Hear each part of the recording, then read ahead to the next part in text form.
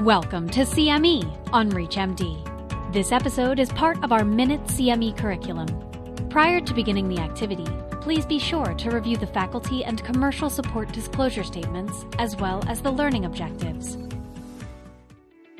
Greetings. I'm Dr. Javed Butler, President of the Baylor Scott and White Research Institute and Distinguished Professor of Medicine at the University of Mississippi in Jackson, Mississippi. I'm a heart failure cardiologist and a clinical trialist, and I'm delighted to talk about this poster that we recently presented related to the generalizability of the results of the Victoria trial in the patient population that we treat. So first, let me give you a little bit of a background of the trial that was done and why is this question of generalizability important in the first place. So Victoria trial really focused on a specific high-risk population of patients with heart failure, the so-called worsening heart failure. And the way we define worsening heart failure is that there are biological characteristics of patients with heart failure that put them at high risk, which is irrespective of where the patients are treated. So if you're developing worsening signs and symptoms and you're failing on a standard medical therapy on which you were pretty stable, then really doesn't matter whether you treat it in the inpatient setting or in the outpatient setting, you're nevertheless at a higher risk.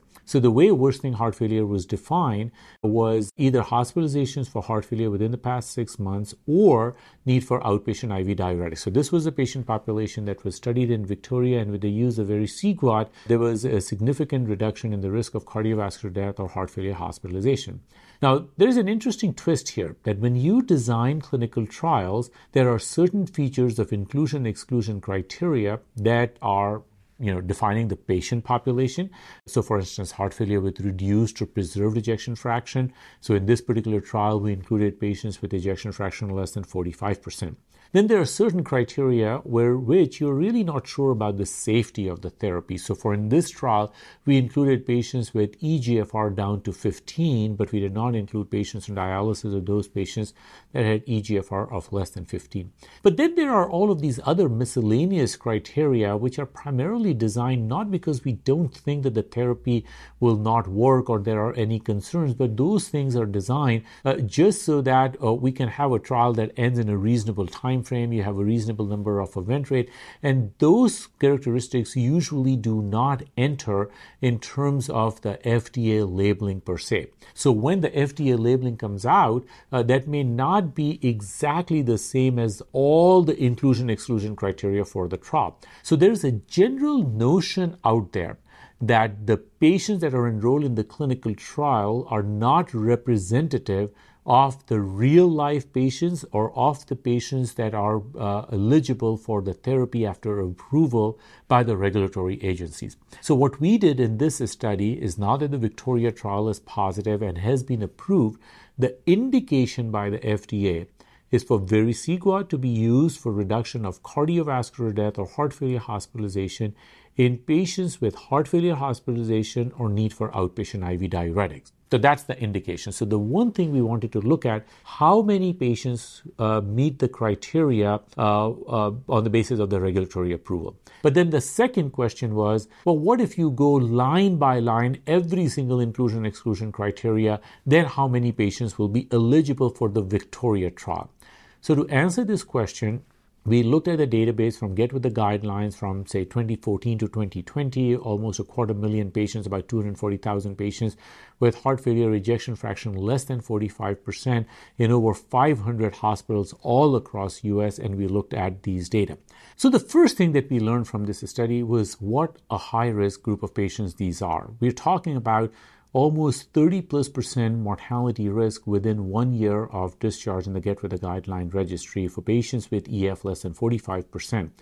We all very appropriately are concerned about patients who come into the hospital with myocardial infarction, with a stroke. But the fact is that the prognosis after discharge from myocardial infarction or from stroke is actually better than with heart failure hospitalization. So about 30% risk of mortality, about 30% risk of readmissions for heart failure, about 60% risk for readmission for any cause within 1 year. So really high risk population, and that underscores why we need to give the standard of care therapy to all of these patients because we really want to change the trajectory, the natural history of the disease process, as well as look for novel therapies and apply novel therapies as well.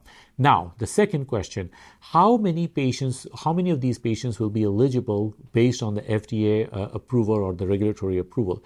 Well, the answer is 9 out of 10. So the 9 out of the 10 patients will be eligible based on the FDA approval. Bigger reasons for not being eligible are need for dialysis, eGFR less than 15.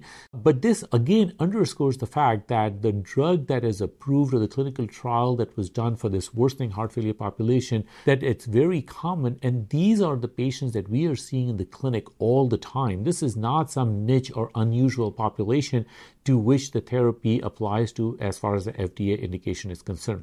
But then if you go and you look at every single inclusion-exclusion criteria, even those that were primarily put in just to get the calibrated risk so that you end the trial in a reasonable time fashion but are not necessarily part of the FDA approval, then we are looking at almost 4 in 10 patients that will be eligible for enrollment in the Victoria trial. So about 40% eligible for enrollment in the Victoria trial, about 90% are eligible for therapy with vericiguat based on the FDA label. So in short, we looked at about 240,000 patients across 500 hospitals all across US, and what we found was that patients with EF less than 45% hospitalized in this Get With The Guideline registry, extraordinarily high risk. 30+% mortality within 1 year, 30+% risk for readmission for heart failure within 1 year.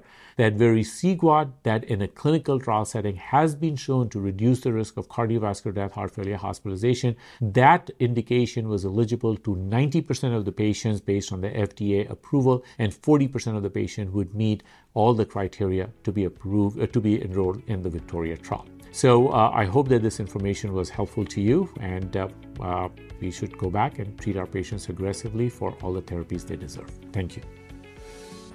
You've been listening to CME on ReachMD. This activity is jointly provided by Global Learning Collaborative, GLC, and Total CME Incorporated, and is part of our Minute CME curriculum. To receive your free CME credit or to download this activity, go to reachmd.com/CME. Thank you for listening.